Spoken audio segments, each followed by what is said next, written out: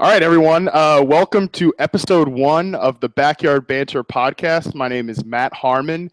You know me from NFL.com, footballguys.com, and as the creator of Reception Perception. But today, we're not going to be talking about any of that. This is a new project that I'm starting, this podcast or video show that you might be watching via the YouTube page now. What the idea of this podcast is essentially, if you work in this industry, especially as an analyst, you get the question, how did you get your job? A lot. And there's two ways that can be thrown at you. We're going to focus on the positive one. Myself and a lot of other people in the industry, we get the question, how did you get your job? Because people want to know how we got to where we are and how they can emulate that. And my goal through this podcast is to interview other people in the industry, throw my story out there so that, you guys can have a guide to how to get here, because it's impossible to really answer the amount of emails, DMs, or messages that we get, wanting to inquire on this subject. So I think that this podcast will be a good way for you guys to kind of learn from us, hopefully take some things away and apply it to your own journey as well. That's my goal through this. And naturally, for my first episode, my guest is Sigmund Bloom, who was really my Sherpa along my journey and really was the biggest influence for me getting to where I am today, getting my foot in the industry. So I figure there's no better way to start than at the top for me. So Sigmund, welcome.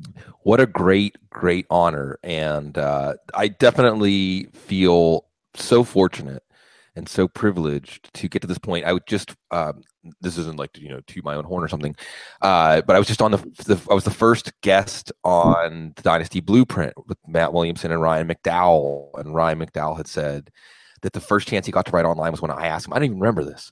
When I asked him in 2007 to write for Draft Guys. And I think the key is of all this is, as I will get to some of these stories, and football's no different, and many things are no different. There's always somebody reaching down to help you up. And everybody, like, how did you get to that step? Somebody reached down to pull you up to that step. And it's a beautiful cycle, paying it forward or giving. And I think that it is, in some ways, the real story that's happening in the fantasy football world, or the football world in general, or the football community on Twitter. There's people breaking in, there's people rising up the ranks, there's new sites, there's new features, there's new very clever things that people come up with, like reception, which is all what makes all these things unique. Is we bring in all of our personal history, we bring in everything that we did professionally. I know you just wrote a really good piece this weekend about how those things inform your philosophy on drops. But and this is all there's a lot of human connection through here. But what happens along the way is that we all become very close, and we become a community that is very giving and very positive and very supportive. Even though it is competitive, it is a community where there are not very many spots. There are more people that can do great work than spots for people to do great work and get paid for it. The pay isn't that great. I'm not complaining. I love it. It's the best thing ever. I'm just saying, like, you're not doing this for the money. You're not doing this for, some way it's going to grease the way for you to have a vacation home on 5 continents and things like that. Unless you're Matthew Berry, I guess. But Matthew Berry is tireless. No, but my point is, and that is like, Matthew Berry is one of the people we all owe a debt to, speaking of people that have paved the way for all of us.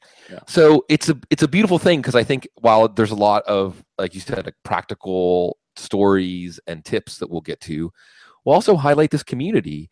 And it's in this day and age, I think that there's a lot of vibrations out there that maybe make us feel different or make us feel separate or alienated from each other. And this community has been really inclusive and embracing. And I think that my story, your story, everybody's story that's going to be on here will be typified by this idea that when I put the call out into the universe, when I let people know that I'm interested in this, I have a passion for this, I want to follow this path, the response is overwhelming. And that is something I think that whether it's football, whatever it is, I hope that people get that message more than anything else out of this, is if you put yourself out there, you will get a response. Something will come back to you. Maybe you won't end up exactly where you're aiming at. Maybe it won't go the way you've pictured it in your head, but things will start to open up in your life. And I think that everybody's story will have a very strong overtone of that. There's not going to be people, you mentioned like a Sherpa. I don't think you're going to have people like, I wandered through the desert by myself for, 50 days or something. No, it's like I put out there, I did work that I liked. I put it out there. I asked people, how can I start to do something? And the world kind of embraced me, or the road rose to meet my footsteps. It's a beautiful thing to participate in, and then to pass forward. And I'll just say this before I stop rambling on this thought. By far now, making some sort of fantasy football call that helps someone win their league or something like that is nice. But watching the next generation of people being on Ryan and Matt's show, and Ryan to say, like, my first shot was writing something on your site.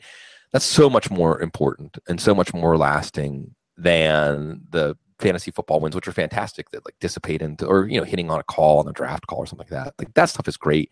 But that's sort of the thing that keeps us going from day to day, from week to week, or month to month, or year to year. It's the human connection and seeing good people like yourself and so many other people that I've got a chance to work with succeed. Yeah, I completely agree. And that's really the why I wanted to do this, is because when I got my job with NFL Media, one of the first people that I ever reached, told about it, other than you were actually one of my references, so you knew definitely going into it. But I told Sal Stefanelli, who was like really the first person that ever like saw my work on Twitter, and it's just one of the most genuine, greatest human beings in our industry for sure. I actually had the chance to meet him a couple months ago, and really just a gem of a human being. I can't say enough good things about Sal. He was one of the first people that ever saw me on Twitter, and was like, hey, this guy actually knows what he's talking about, and was, sharing my stuff, and helped me kind of get my foot in the door right away. When I got my job with NFL Media, I told him, and I emailed him, I said, I just expressed all my gratitude. And really what he told me then was, just all you can do is pay it forward. So this is my I want this to be my imprint on the community of paying it forward, whether it's me running the show or my guests. I just, because I think the community, like you said, and especially our little sector of it, is not, shut off. We want new voices, new people, because new perspective makes us all better. So I don't ever want to be the type of, journalist or whatever that's afraid of like the new wave because it's going to infringe on my future. Right. Now, I think we're secure enough in ourselves that we can, embrace new voices, and hopefully we cultivate some of those. So let's get started here. I think sure. You guys will figure out throughout the process that I'm never the host. So this is a new thing for me. But I know Sigmund and everybody else that I have on the show is free to grab the wheel and tell whatever stories they want. But just first question, I think that is important to talk about. When did you first realize you had what Ross Tucker calls the sickness? That a little extra obsession with football, because that's how it all starts. The story really probably starts with being born in Western Pennsylvania in 1975. And then from 1982, I think, to my graduation high school in 93, living in Western Pennsylvania, Pittsburgh Steelers, what else is there really to say? It's a religion. I remember my sister wanted to be a rebel, so she told everyone she was a Cowboys fan just to show them how serious she was about going against the grain. And that's something that it's like oxygen, football is like oxygen. But there was actually during that time, the Steelers were kind of meh. And I actually loved the Buddy Ryan Eagles, but I also became a really big Pirates fan. I wanted to be the play-by-play announcer for the Pittsburgh Pirates. And then Francisco Cabrera, and that took all the wind out of those sails. Circle all the way back to getting my first office job in the year 2000. And I think that offices were a big incubator of fantasy sports, fantasy football. And I remember joining a 20-team, 40-man roster NFL league that was it was called the Mano a Mano leagues. And if anybody out there that's hearing this was part of those leagues, one or two people have approached me like, I remember being in the Mano a Mano leagues. This was like 2003, 2004, 2005. And if anybody wants to take this and run with it, because it was a brilliant premise, it was Mano a Mano. It was 20 teams, 40-man roster NFL, but it was also NHL, it was also MLB, and it was also NBA. And you competed in all four sports. And you had, like, my franchise was the Austin Hayes. And you had an Austin Hayes franchise in each one of the four sports. And you would actually be able to sign players to contracts before they were in the league. You in Major League Baseball, and and the idea of scouring through the rosters and starting to scout the players in the draft and getting the drop, because I remember it was you could sign $1 players to a 3-year contract and $3 players to a 5-year contract, and dispersing out all of those 1 and 3, 3 5s, and watching them grow up into like trees that you have at this ridiculously cheap price because you were the first one to identify that talent in your league. And these were leagues that were run by like Yahoo groups and like text documents. How far we've come, my fantasy league and everybody else who's done some incredible things. Reality sports online. And I loved it. I loved that idea, that satisfaction of seeing something and then 2 or 3 years down the line, then seeing it blossom.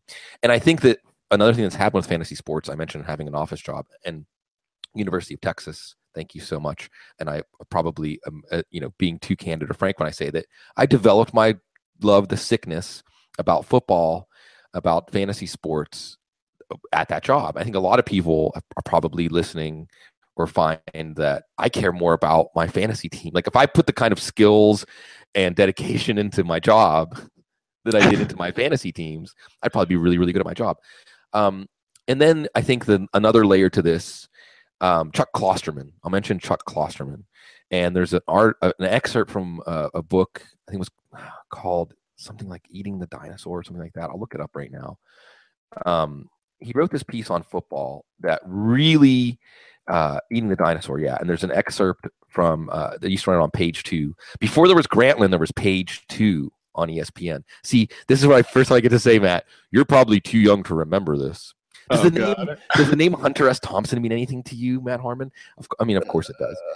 Really? Yeah. No. I'm playing along into the right. No, but like back in like 2000, 2001, it was like this edgy sports blog on ESPN.com, and Hunter Thompson actually wrote for Page 2. So there was this excerpt Chuck Klosterman did, and it highlights something I think about football that maybe you respond to, but never could totally articulate. That while football itself is in this very conservative world, I mean, it's almost military in the regimen. Like the one thing you better not do if you're on a team is like miss a meeting, or miss a film room meeting or be late to practice or something like that. And it's a very regimented world, but the game itself is totally open-ended in a way that no other sport is, right? You watch basketball, you watch baseball, you watch hockey. When was the last time there was some sort of change or innovation in one of those games that really changed, like watching it, like playing it, the kinds of players that excelled at it? It doesn't really happen, right? I mean, basketball, hockey had maybe some sort of trapping system or something. Baseball, you have like shifts. And even that, you have like the commissioner like, well, I don't know if we should allow those shifts to, Football's this grand experiment, kind of like the United States itself. It's a very American idea of like, hey, whatever you can do within the rules, go for it. And the game is totally accepting of that. If this is the copycat league point, right? If something works, the A11 offense, if something works, it will just propagate. It will just spread. And then you have the pendulum effect. Well, how do you stop that? And then and it will affect scouting players. It will affect how we value players for fantasy football. It will affect how we look at coaches and coordinators as they come up through the ranks and what they might bring.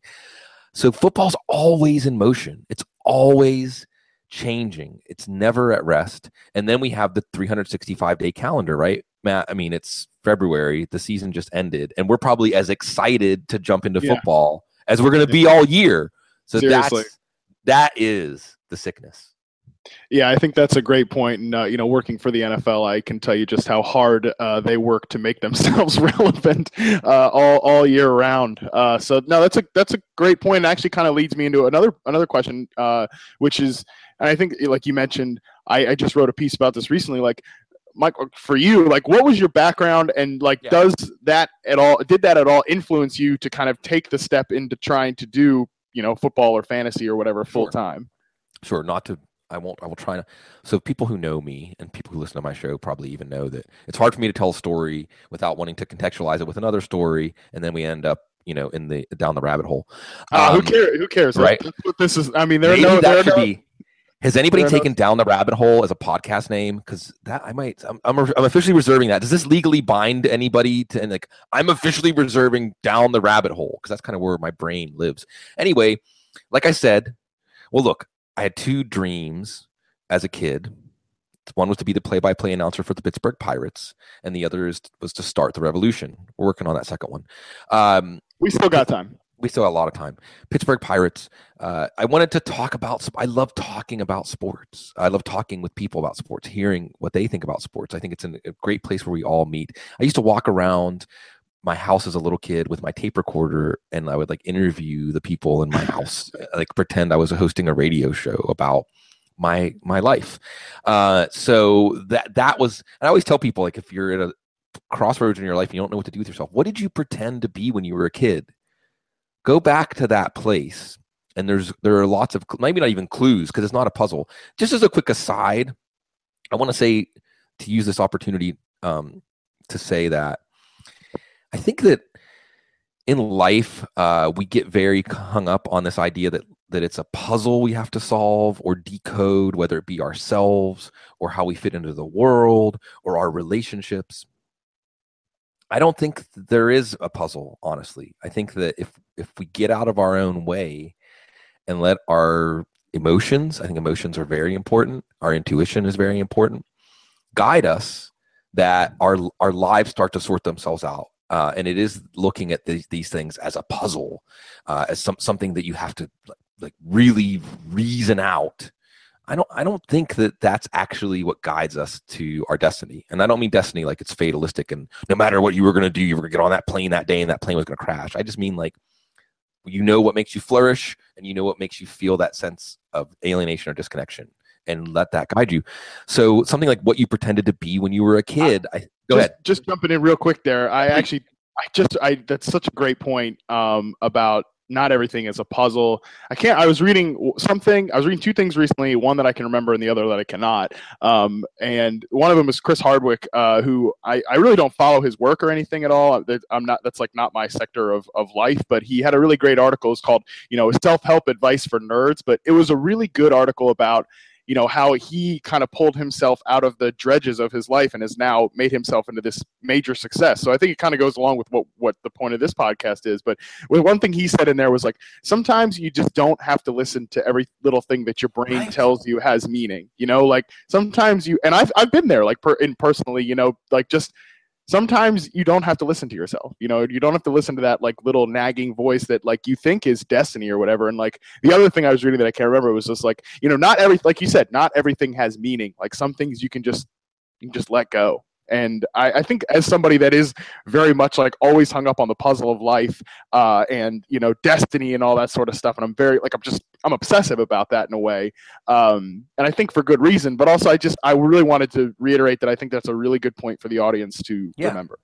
Yeah. Well, and so this goes back to the original question about my background, because I am a bar certified attorney in the state of Texas. I only practiced for a very short time in a training wheels kind of way, but I did take and pass the bar. And there's this part of the bar called the multi-state exam, which is just terrible. I use this in my fantasy advice too. It's just terrible because the multi-state exam is in multiple choice questions, and the questions might be a scenario where you are a criminal defense attorney and you have this client, and the case is obviously a loser. He's going to be convicted. What would be the best argument in his defense? You already know that he's a loser, Right. So this is already a question that it isn't like a objective answer. Kind of, it's totally subjective. But the point is you're going through these multiple choice questions. Usually, when you read the questions, the answer is A, B, C, D. One of them will have like a little twinkle or glimmer to it. You're like, I think that's it. And then we start to use our intellect against ourselves. And this is like setting your lineup in fantasy football. Then you're like, well, but what about this? Oh, but, there's the weather, or I don't know, the running back's banged up, or you start thinking of all the possible reasons your first instinct might be wrong.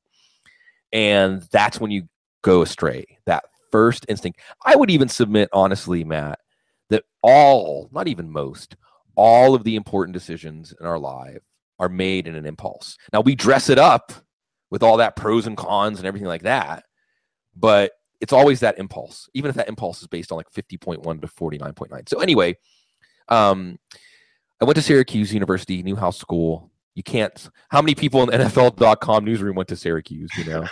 You can't like swing a dead cat in any sports media world without hitting like 7 Syracuse people. I would do a radio spot in Fayetteville, Arkansas. The host went to Syracuse. You know what I mean? Like, he's not from Fayetteville, Arkansas.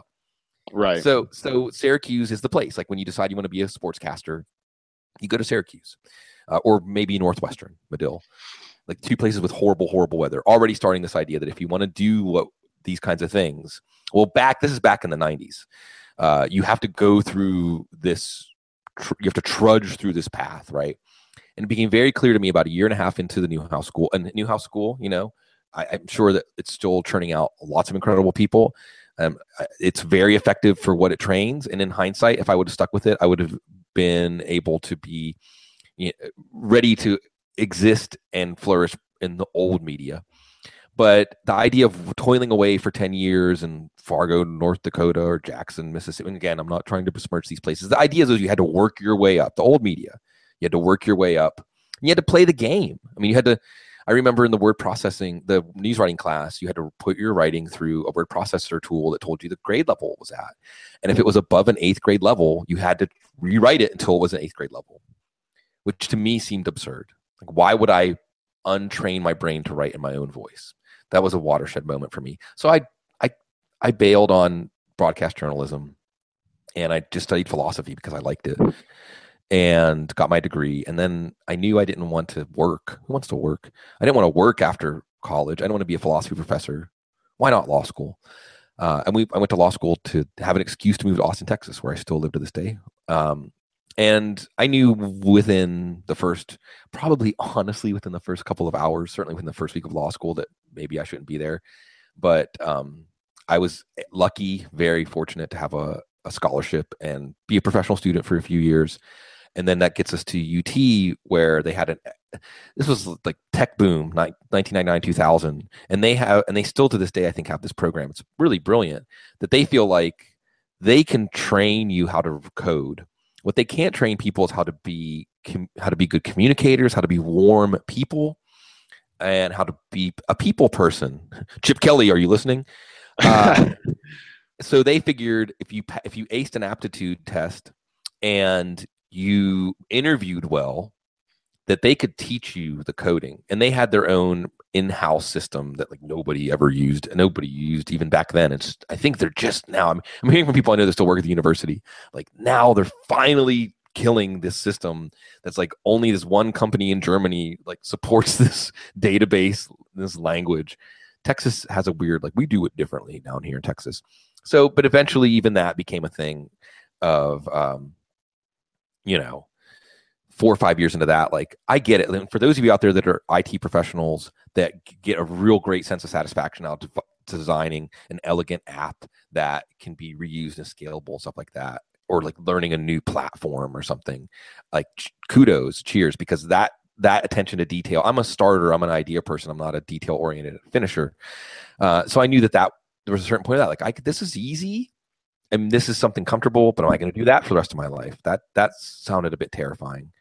And then it was just obvious. Like, what do you want to do? What's something you do every day that could be work that doesn't feel like work when you're doing it?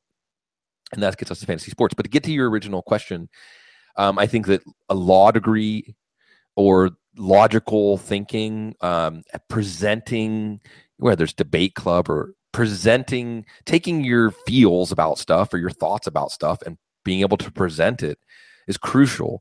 I think in terms of my IT background, again, like, I think one of the things about doing IT is that you have to start like paring away all kinds of excess stuff from ideas and just getting at like, what's the business function here? What's the app that's going to serve that? Like, it makes you a much more economical thinker, or at least able to cut through all the jumble of things in your head and figure out, to accomplish this, how do I know when I've accomplished it? Can I pick something that is achievable to begin with, organizing your work, to breaking down big tasks into smaller tasks and smaller tasks into atomic tasks, so that if you look at something, you're like, I could never do all of that, but you look at each individual thing like, well, I can do that, and you work your way up. That's important. So all of these backgrounds, now this has, I think, more to do with how I organize my work and my presentation. I think the angle that I take on football and what I bring into my work, you can go all the way back to like, Matt, like how my mama raised me, or what I think is really happening here. I know you and I talk about this. There's just this layer of what is actually happening, what is unfolding here, whether you're talking about football or anything else. And I think that you get to that kind of stuff, and that's each individual person's special sauce. I mean, you can convey and communicate in a certain way because of your background, or you're drawn to certain layers of what's happening because of your background. But there is something that is about human connection in a way that your work reflects in people. I always joke, I'll end on this note. Like Twitter's been massive. It's been like gasoline for my career. And I owe a big, big nod to Mark Folletti, who I worked so closely with in 2007, 2008, 2009 on 5-Minute Drill, Draft Guys TV. And I remember in 2009, this is when, South by Southwest down here in Austin is the taste maker festival. It's not just music anymore. Basically, everybody comes down here from all over the world and goes back to where they're from to say, this is what's happening next. This is what's coming. And one year it was Twitter. And I was like, Twitter, it's like vanity and things like that. Not that I'm not a vain egomaniac. And right. And Mark explained to me like, no, like there's communities, there's like, you should try it. And I think that growing up with the remote control channel changer, like what's on this channel? Nothing. What's on this channel? Nothing. What's on this channel? Oh, I'll watch it for a minute. What's on this channel? What's on this channel? Really actually tuned my brain into the speed and pace of the social media era, and being able to communicate and cut through all of that with the way that we communicate and build communities. So I think there also is a layer of this, of like the time that you grew up in and being open to something maybe different than what you remember, or bridging those things. And I think that's what's so terrific about you and so many other people I could name off. Y'all help us, Matt Waldman. This is where we're going to make some joke about me and Matt Waldman and other people being old. But it's a real vital way to stay connected to something in the now. And I think a desire to do that is also very important if you want to embark on something like this. Yeah, I think you hit on a lot there. Twitter especially, I think, you mentioned your background like in law and everything, and how that really has jump-started your career. I think one thing that, if you've ever interacted with Sigmund on Twitter, you've at least once got the, onslaught of at mentions. I mean, I can remember back when we first started you followed me. I followed you for years before that, but back when I first got started and you followed me or whatever, we had some discussion about Jordan Matthews, and I remember we shot back 10 mentions at each other, discussing that. And I think that's a really good thing that you do, is you don't limit yourself to all right, this is 140 characters. You broaden out the argument. I think that's a really important thing for people to learn from you as well. And I think that comes from it. Sometimes it feels like, I remember the first time doing that with you, I was like, God damn, sorry, I'm going to curse on this podcast. Please, yes. But this is my thing. I'm going to do what I want. But I remember being like, damn, this is really debating with a lawyer, because I knew that was your background. And I was like, I felt like it's almost intimidating in a way, but it makes you better. So, that's one thing I think we can tell people, is definitely engage in those sort of discussions and challenge yourself in that way, because you don't really know what's going to come out of it. But I think you hit on a lot of really good points there, and I think you answered my question in totality. I'll try not to belabor this, but I want to just really quickly. No, go ahead. Because I know that I think that most people that have interacted with me at length know this, but I love the Sword and Shield. I mean, I'm an attorney. And I get on, when you say hey, here's my article on Twitter, I assume that what you're asking for is some feedback.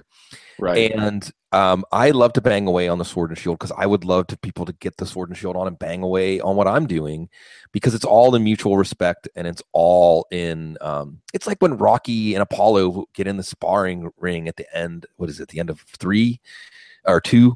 You're asking the wrong person. It's a movie question. Right.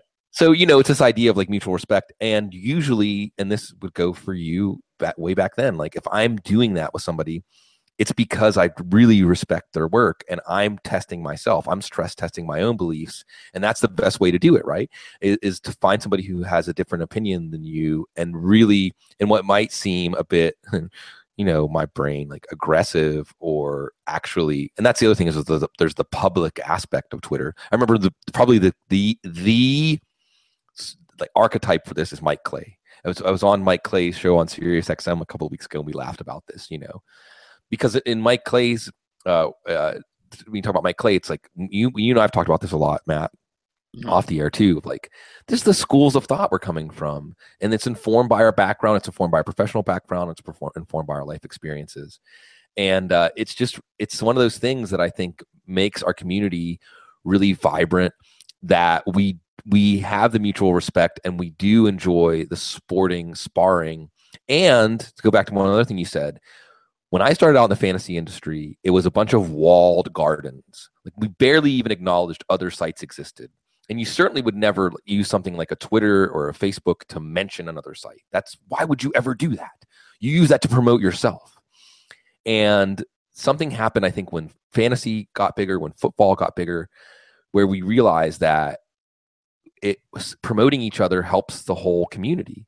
Right. And for that matter, your audience is going to trust you if you know what's good. Like, if you say, hey, I know what's good, this is good, even though it's not something that your site, that creates trust. That creates the relationship that businesses are built on, that meaningful interaction is built on.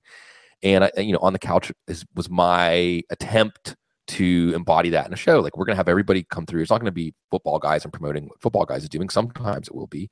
It will be everybody that's good, because there's so many people that are good. And by getting people more excited about football, more interested in consuming football things, then we all win. And I think that's another thing that comes out of, I love, like, sometimes when I'll engage with somebody, we'll bang away with the sword and shield, and then a third person can be like, I love watching this, like, more of this, please. Yeah. No, for sure. And I think that's great, because one thing, whenever I have these, like I said at the top, like the conversations that inspired this show to be created, like I have, email back and forth with people that wanted, that want to get started. Something I always tell them is, like, be more active on Twitter, like, engage and discuss with me or Sigmund or anybody else. And, like, you're not always going to get a reply, because we are, that's the nature of the beast. Like, we're busy. A lot of people are talking to us. Like, sometimes you're going to miss something, but don't, like, always tend to side that you're not being annoying. Because, like, I don't know about you, but, like, very rarely have I ever had somebody, like, probe me on my take and be, like, annoyed by it. That's, well, sure. I'm gonna invoke Joe Bryant here. Sure. the great. Never a bad idea. Never a bad idea. Man, Joe Bryant. So much of what you love out there about football guys, folks, starts from Joe Bryant's energy. His aura. And there's this idea, like, we all get it, right? I can't believe you told me, this player was going to be good this year, and I drafted him in the second round with Frank Gore. I laid a big egg with Frank Gore because the whole Colts offense and Gore got old at the end of the year and everything. Like, I can't believe I listened to you. So from a personal, like a human point of view, your first response is to be a bit defensive, right? Yeah. Of course, like I just kind of was like, oh, it was the offense, and he's all, like, I'm making excuses already, right? But but when you reply to, like, 99 out of 100 times, if you reply and say, hey, I'm sorry, we're doing our best, I missed on that, I should have listened to the people that said Gore is old and that's going to be a big deal, and sorry, and and this is part of, like, the football guys money back guarantee. Like, I think for 30 days after you sign up, you can get a money back guarantee. You can get your money back for any reason. We don't care. I mean, we don't care what the reason is. It could just be like, I don't like the color scheme of the site. I don't. It's like the idea being, like, this is all in good faith. Right. So when you return that in good faith, almost always, like 99 times out of 100, the next response you get from them is like, I can't believe you replied to me. Yeah, right. I'm such a big fan. I've been a Football Guys subscriber for 13 years. Oh my God, this is so incredible. I'm Football Guys for life. And the first communication was fangs bared, like, you screwed me over with this call. And then when you reply and you do it in a gracious manner, now if you reply and do it in a defensive manner, like, what do you think? You're going to get 100% accuracy from any site? Go sign up for Fantasy Guru and see how that goes. Right. That might be your impulse. But there is an idea that when you decide to stand up on a soapbox and say, hey, everybody, listen to me, I've got something important to say, then you're inviting tomatoes. And when you get when you get one smack in the face, you just wipe it off. And you're like, good aim. That was a good one. Like Eddie Murphy, like my mouth was open. That was a good one.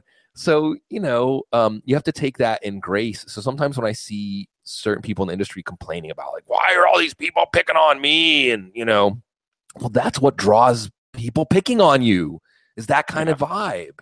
And if you just turn that back and say graciously, like, hey, thanks for subscribing. Thanks for reading. I'm sorry that this one fell short. And I really, would have been a much better call if I would have analyzed it this way instead. You almost always get an outpouring of positivity in return. Yeah. And that is a great, that is something I really, why I've always appreciated you as a person, and also as from Football Guys, why I fight so hard to stay there no matter where my career goes from here on out, is because of that culture that I think that you mentioned Joe has established and is now, pretty much throughout the entire group of us there, is that, the audience is what is important. And like, if you were trying to make it in this, in this industry or whatever, you really have to have that mindset, I think, because your audience is going to get you to where you want to go. It's all about cultivating goodwill, like you said, and everything like that. And I think I've done a reasonably good job of that. Like, own up to your mistakes and realize that, like, I think people, because like you said, people complain all the time on Twitter about like, I get heat, people are so mean to me, I get heat and stuff like that. I think you really do create your environment. So be accountable when you miss something, be willing to go back and look at it. And, like you said, don't respond with that, well, hey, shit happens. Like, well, of course it happens. What did you expect? Right. But why did it happen? Be accountable to why it happened. I wrote a piece on Football Guys at the end of the year, looking back on like all my, flags planted from reception perception. And obviously there were some good ones, but the ones that sucked, I talked about why they sucked. So never be afraid of your own misses and be accountable to your audience, because they really are the lifeblood of what you're doing. So I think that's a tremendous point, and something that I think people can definitely take away from going forward.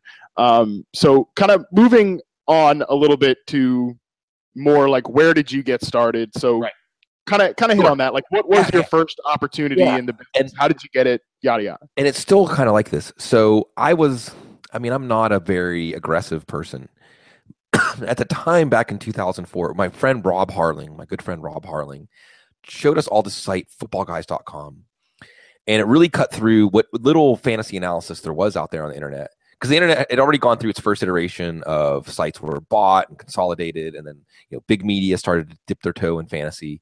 But then there was this site, footballguys.com, that had these people like David Dodge, Joe Bryant, Doug Drennan, Morrill Tremblay, Jason Wood, and they had this message board, and the message board was the best place. The Shark Pool was the best place. Before there was Twitter, the best place to find like people that were serious about talking about football, and like, people that were parsing sentences in beat writer articles, people that were going to training camp practices and posting on the Shark Pool, like everything they observed.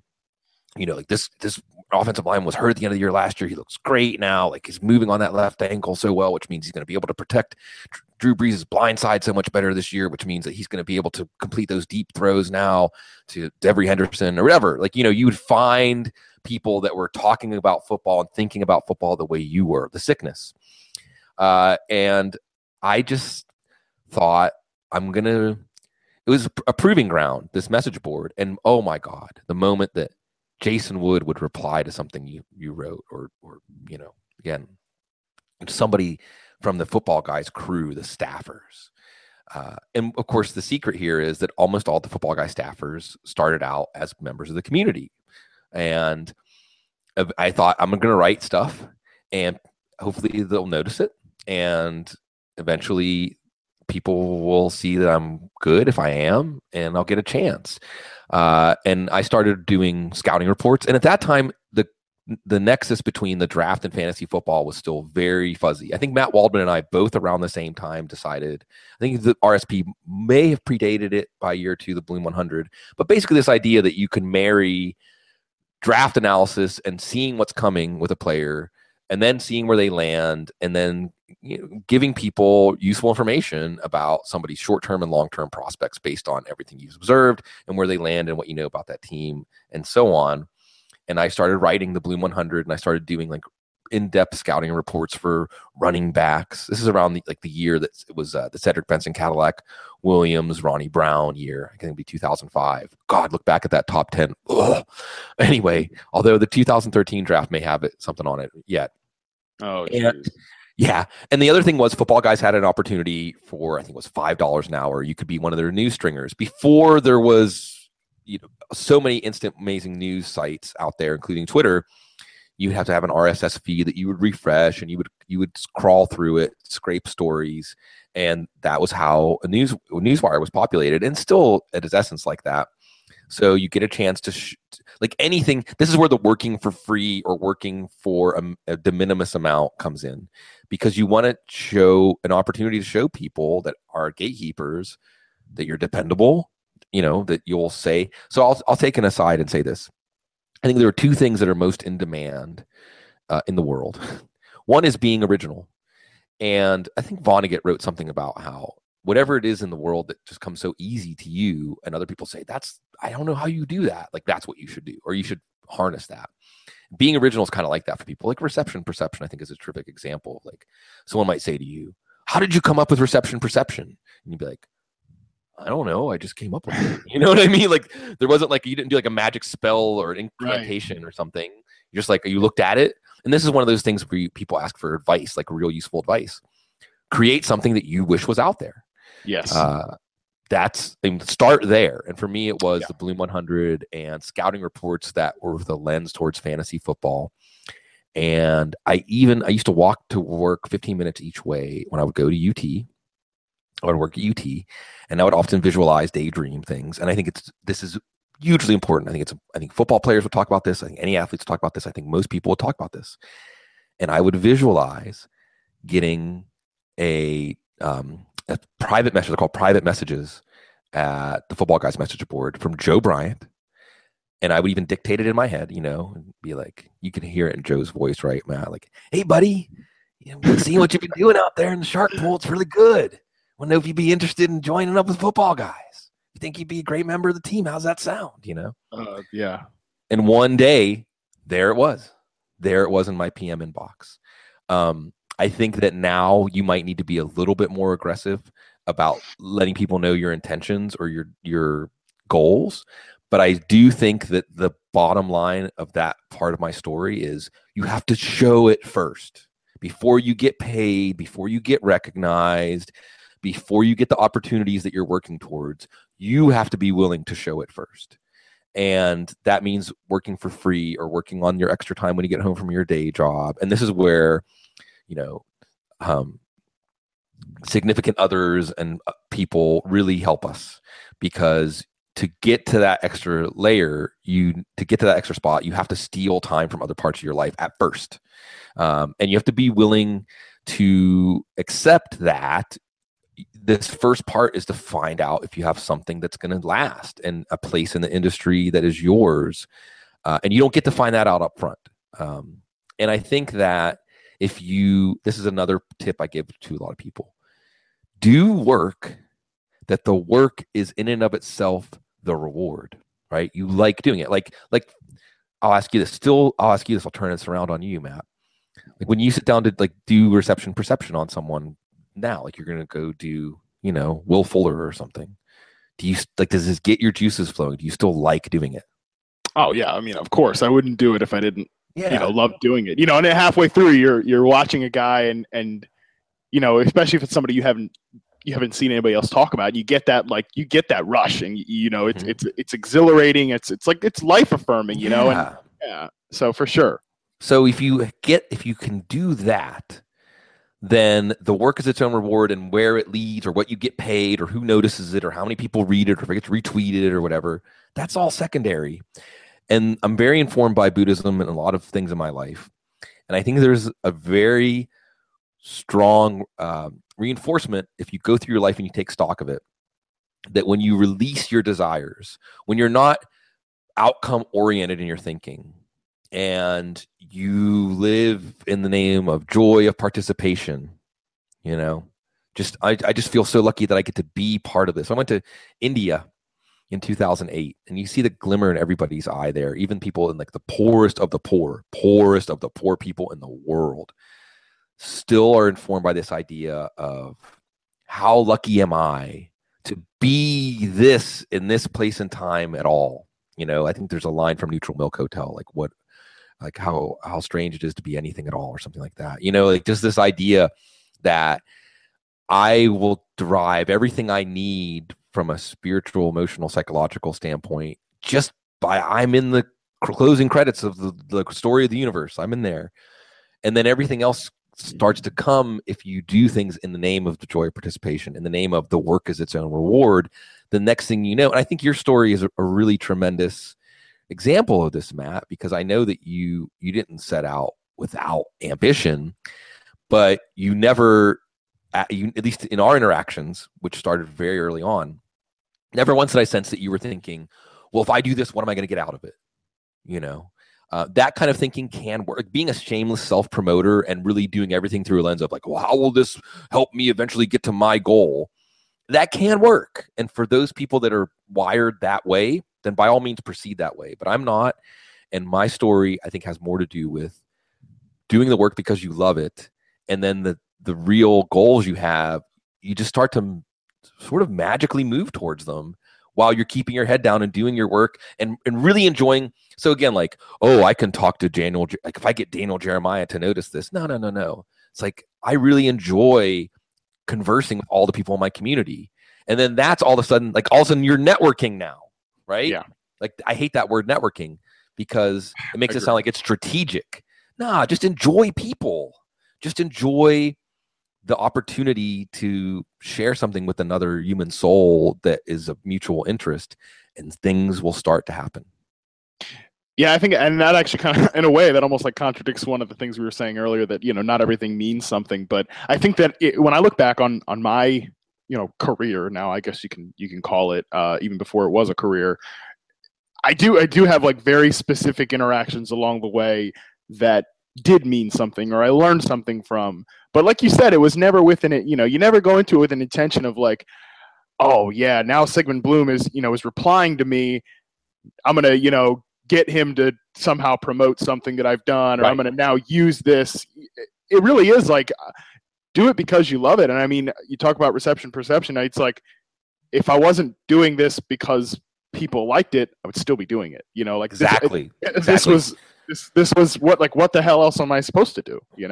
And another thing that is a common piece of advice I'll give to people who ask about this, and I think a lot of this, and I think what's really valuable what you're doing here, Matt, and I think you basically alluded to it, is all of this applies to everything. It doesn't just apply to the football or fantasy football world. It applies to everything.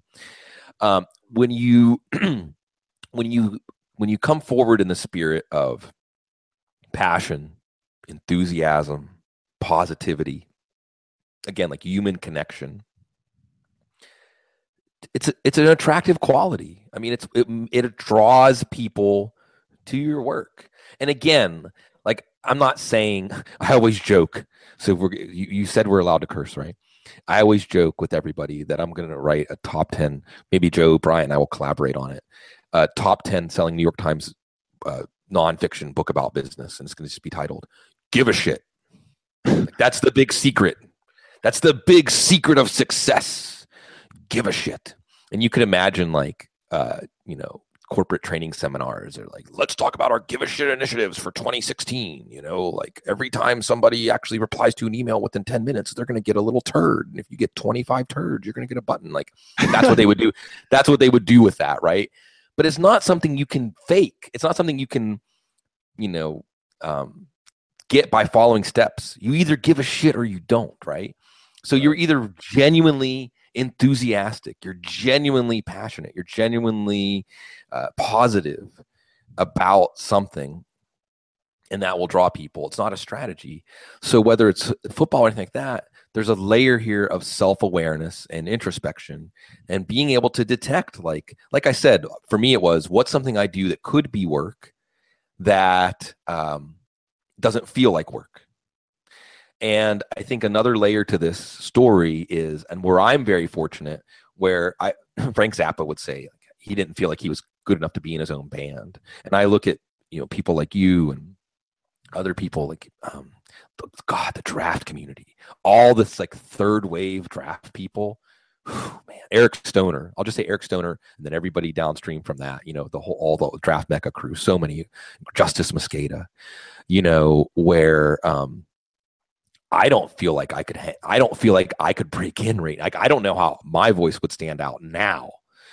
I was very lucky to start a draft site, to start doing draft fantasy football nexus work at a time, and otherwise actually believe in a foolhardy way that I could make this into a job. I was really trying to fool myself into being a practicing attorney. I thought, you can't actually be a full-time fantasy football analyst, not in 2007.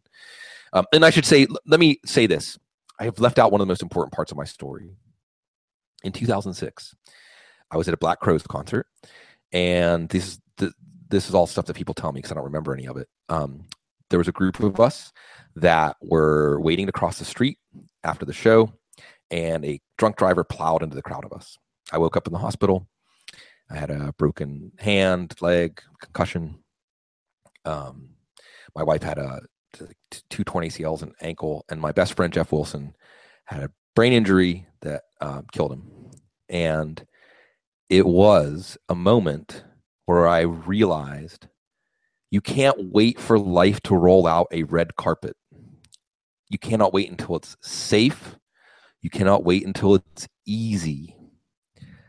You have to start making the life you want to have for yourself now. And I had to live it in that classic way that people say, like, you might be standing on the side of the road and get hit by a bus. You never know. It happens, people. I'm here to tell you that it does happen. And I had that kick in the ass. But I hope that other people don't have to wait to wake up in the hospital to realize that. So anyway, I quit my job after that. I quit my job at UT. That was really what gave me the impetus. Like, what am I waiting for? Like if I'm waiting for something, if I'm waiting for a sign, what more significant sign am I ever going to have? But I think tried to talk myself into doing it because I thought, well, this isn't going to work. It's silly. I'll give myself a year and then I'll just practice law and be a real adult. And because I did it before it was obvious that it could become a profession or it was going to be something that was going to grow. I mean, now you hear people talk about fantasy football. It's becoming like the golf of business where like it's a way that it's a handshake where if you play in a fantasy football league with people, it creates these avenues to other things. That wasn't true in 2007. So I was very fortunate. And now in the draft world, I can, coast basically. I don't want to say coast because it makes like I'm not putting much effort into it. But this idea that because I jumped out when I did, there's a certain amount of credibility that comes with that.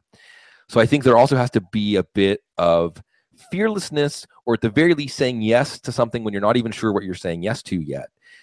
If you wait until other people show that it's possible and easy and achievable, then the bar is a lot higher. If you're willing to put yourself out there before it's obvious, then the rewards become a lot bigger, and you also get a chance to do the work that is the work that really comes from your center. Because I think you might see a lot of analysis, Matt, where people are saying, like, how do I get into this industry? Like as if there's a playbook, like do these 20 things. And maybe that will work, but then you're going to have the career of like some generic stock person in the industry. If you want to have the career that you will flourish in, that the work you do is the work you're the very best at, and that you contribute something to the community and conversation that only you can contribute, you have to be willing to do things that you don't know if it's going to work. You don't know if you're going to fall flat on your face. You don't know if you're just going to be laughed as like the dream where you're like giving the speech and you're in your underwear. I think we've all had moments when we realized, look down and we were on underwear. That's a whole other podcast we could start. Yeah, it really is. And I think that was a lot of really good points in there that I think people could take away from, and there's some parallels in there to my journey for sure, which I'm going to try to sparse out throughout this. I'm not going to talk. Right. I'm not going to talk. Cliffhangers. Next week, right. Matt tells you about how he got Charlie. Which really was, of all the turning points in my career, that was Charlie's here in his shame corner too, by the way, because I'm ignoring him. But I've posted the Vine before when he goes under the record player. That's where he is right now. He's looking at me very, very shamefully. But anyways, so I think that what you mentioned about just not waiting for life is really important. Putting yourself out there, like I said, there's some parallels to my journey in there, and it becomes apparent that don't wait. Just what better time than now? Like there is no, I don't know, putting things off is it's so counterintuitive to success, I guess, in my mind. Like time is always, you're always losing time. Like we're all like every passing second is another lost opportunity, so I think that's a really good point. And yeah, no, I think you hit on a lot of really important stuff there, and we kind of can start to wind this down a little bit. Yeah. We've gone, a little close to the hour here, but yeah, no. So, any other parting shots, pieces of advice, that sort of thing, you would want to convey to the audience before we get out of here? I guess if you're listening to this show and you're part of our community already, this is going over a lot of ground you probably heard us talk about, if not tangentially. Like there's been other shows I've been on where I've gotten questions like this and talked about it. I think that, again, one of the things that I will hit upon is, and this is something that I will mention in passing a lot. I think the biggest mistake, and everything that I say, let me say this: anytime I like this kind of advice, it's always directed back at myself. Reminding myself. Absolutely. Always reminding myself of these things. Well, actually, let me step back. One other thing I will add is that the kind of person I am, and those of you that are my Facebook friends or otherwise have gleaned a little bit this from what I say, like where I am politically and ideologically, corporate mission statements and things like that were kind of anathema to me. Like, ugh, you've already heard me mention, like, this is what I think the corporate world would do with the Give a Shit initiative. But the idea of having something that you can boil down what you're about to like 2 or 3 sentences, it's actually important, because you're going to hit a lot of forks in the road. And again, this has to do with life too. You're going to hit a lot of forks in the road. And this goes back to what you're saying, like not everything has meaning, or my idea about over intellectualizing things and getting off the track. When you get to these, having a few base values. So when we started Draft Guys, our core values were, our core values were breaking down barriers between fans and the game, coverage for the thinking fan, and all glory to the game. It's always about the game. It's always about the people in the game. It's never about us. It's never about our work. It's not like, hey, thanks for Brandon Marshall. It's like, yeah, I'm so great that I saw Brandon Marshall. It's like, no, right. Thanks Brandon Marshall. Thanks Allen Robinson, who's like your buddy now. You guys are like, doing chest pumps and stuff, right? It's not about Matt Harmon. It's about Allen Robinson. Let's celebrate Allen. Don't celebrate me. Absolutely.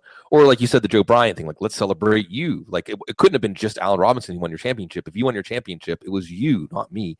So glory to those people, and having those kinds of things really guide you. Like, and I mean, it can't be manufactured. Like, what are you really about? And having a clear sense of that when you start out is very important for not constantly getting bogged down at every opportunity you get. You and I have had private conversations about opportunities, and you can you can spin yourself into the ground. Like, should I do it or should I not do it? There's this.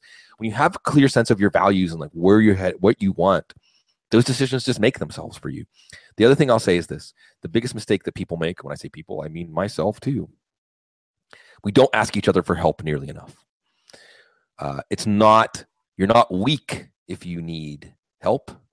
I do think that our American rugged individualism has created this idea that we all have to do it all by ourselves. And everything we do, think about the myth, and I will say myth of football players, right? He did this all himself. Yeah, really? No. Yeah, right. No, that's not true for anybody. I mean, if you were born a feral human out in the wilderness and you learned on your own how to find the plants that wouldn't make you die when you ate them, and how to hunt and kill animals for your food and create your own shelter, and only drink running purified water. If you drink standing water, you're going to get sick. My cats know that. Does Charlie know that? I bet Charlie doesn't know that. I bet Charlie will just... Yeah, Charlie's not very smart. He'll drink the dirty puddle water off the street. So my point is, unless you can tell that story about yourself, we're all standing on the shoulders of other people, and that's okay, because it's what we do together. Now, it's Matt Harmon's perception, but the story, what this podcast is about, is you pull back the curtain, and everybody's story has all of these people that it would not be possible without. And then you look at each one of those people, and their story has all of these people that it would not be possible without, all the way back to infinity. So ask for help. So involve yourself in each other's lives, because I think we can all say on the flip side of that, when somebody asks you for help, they're doing you the favor, because it allows you to have a meaningful moment in someone's life. Like, it's so much more important than I checked this thing off my to-do list today. That somebody is like, my car is broken down and I know it's a pain, but can you come and get me? And you're like, I've got something to do, but I can move it. Sure. The feeling of that is one of the greatest feelings that we can get in our lives. So whether it's professionally or personally, reach out to people, because I do think that when we all look back on this, and I look at the fantasy football community and the football community and what we've created, it really is about the human connection. All the stuff that we get obsessed and worked up about and get the sickness about is the means, but it's the human connection that we're all always craving. And you and all the people surrounding us in the industry, and the great gift and privileges. And this goes back to what you're saying about the audience too. Like, we serve the audience. It is a privilege to serve this audience. The audience of this podcast, I know, is going to be a subset of our audience. And we truly are nothing without y'all. Now, like Matt said, I would still probably do a podcast if nobody listened to it, because I like to hear the sound of my own voice. But for us to have this opportunity to do what we're doing, it does not happen without the audience. It does not happen without your generosity. So you always want to be thinking of it that way. Like, thank you. Not thank me for the work that I'm doing. Thank you for giving me this opportunity. And in that spirit of mutual, I go back to Do the Right Thing. It's one of my favorite movies. That scene, Giancarlo Esposito and Spike Lee are like, you the man, no, you the man, no, you the man, no, you the man. We want to find those moments in our life where you're the man, no, you're the man, no, you're the man. And those moments are signposts that will guide us to the places we're supposed to be. Community, man. It's the most important, thing in our personal lives, our professional lives, especially when it comes to the football world, and football Twitter is a great example of that, and just the branches of the tree. I think that's a great point as well. So we'll end it on here for episode 1 of the Backyard Banter podcast. I want to thank Sigmund Bloom for coming on. This was like I said, the perfect place to start was, where one of my journey, one of the key figures of my journey was to start here. And I think people will definitely appreciate your perspective. So, you can find Sigmund on Twitter at Sigmund Bloom. You can find his work at Football Guys, the Audible On the Couch, just now new episode with Josh Norris. I will say On the Couch is one of the key figures of my story. I remember being back when I was fat and trying to not be fat, being on an exercise bike, when I was a junior in college. And I remember seeing Matt Williamson tweet out that he was on the show On the Couch and pulling it up and hearing and be like, oh my God, these guys, this is how I want to think about football. So, check out On the Couch. If for some reason you're listening to this and you don't listen to that, you should definitely do that. But anyways, so going forward, I'll try to do maybe one of these a week, every other week, depending on when I can get a guest, throughout the off season.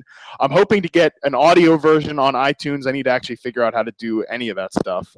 If you can see, I'm guiding myself through the wilderness here, but so be a lot of different avenues you can listen to this, and definitely make sure to, follow the podcast at thebackyardbanter.com. That's where I'll put everything up there. So for Sigmund, I'm Matt. Thanks a lot for listening, and I hope you learned something today.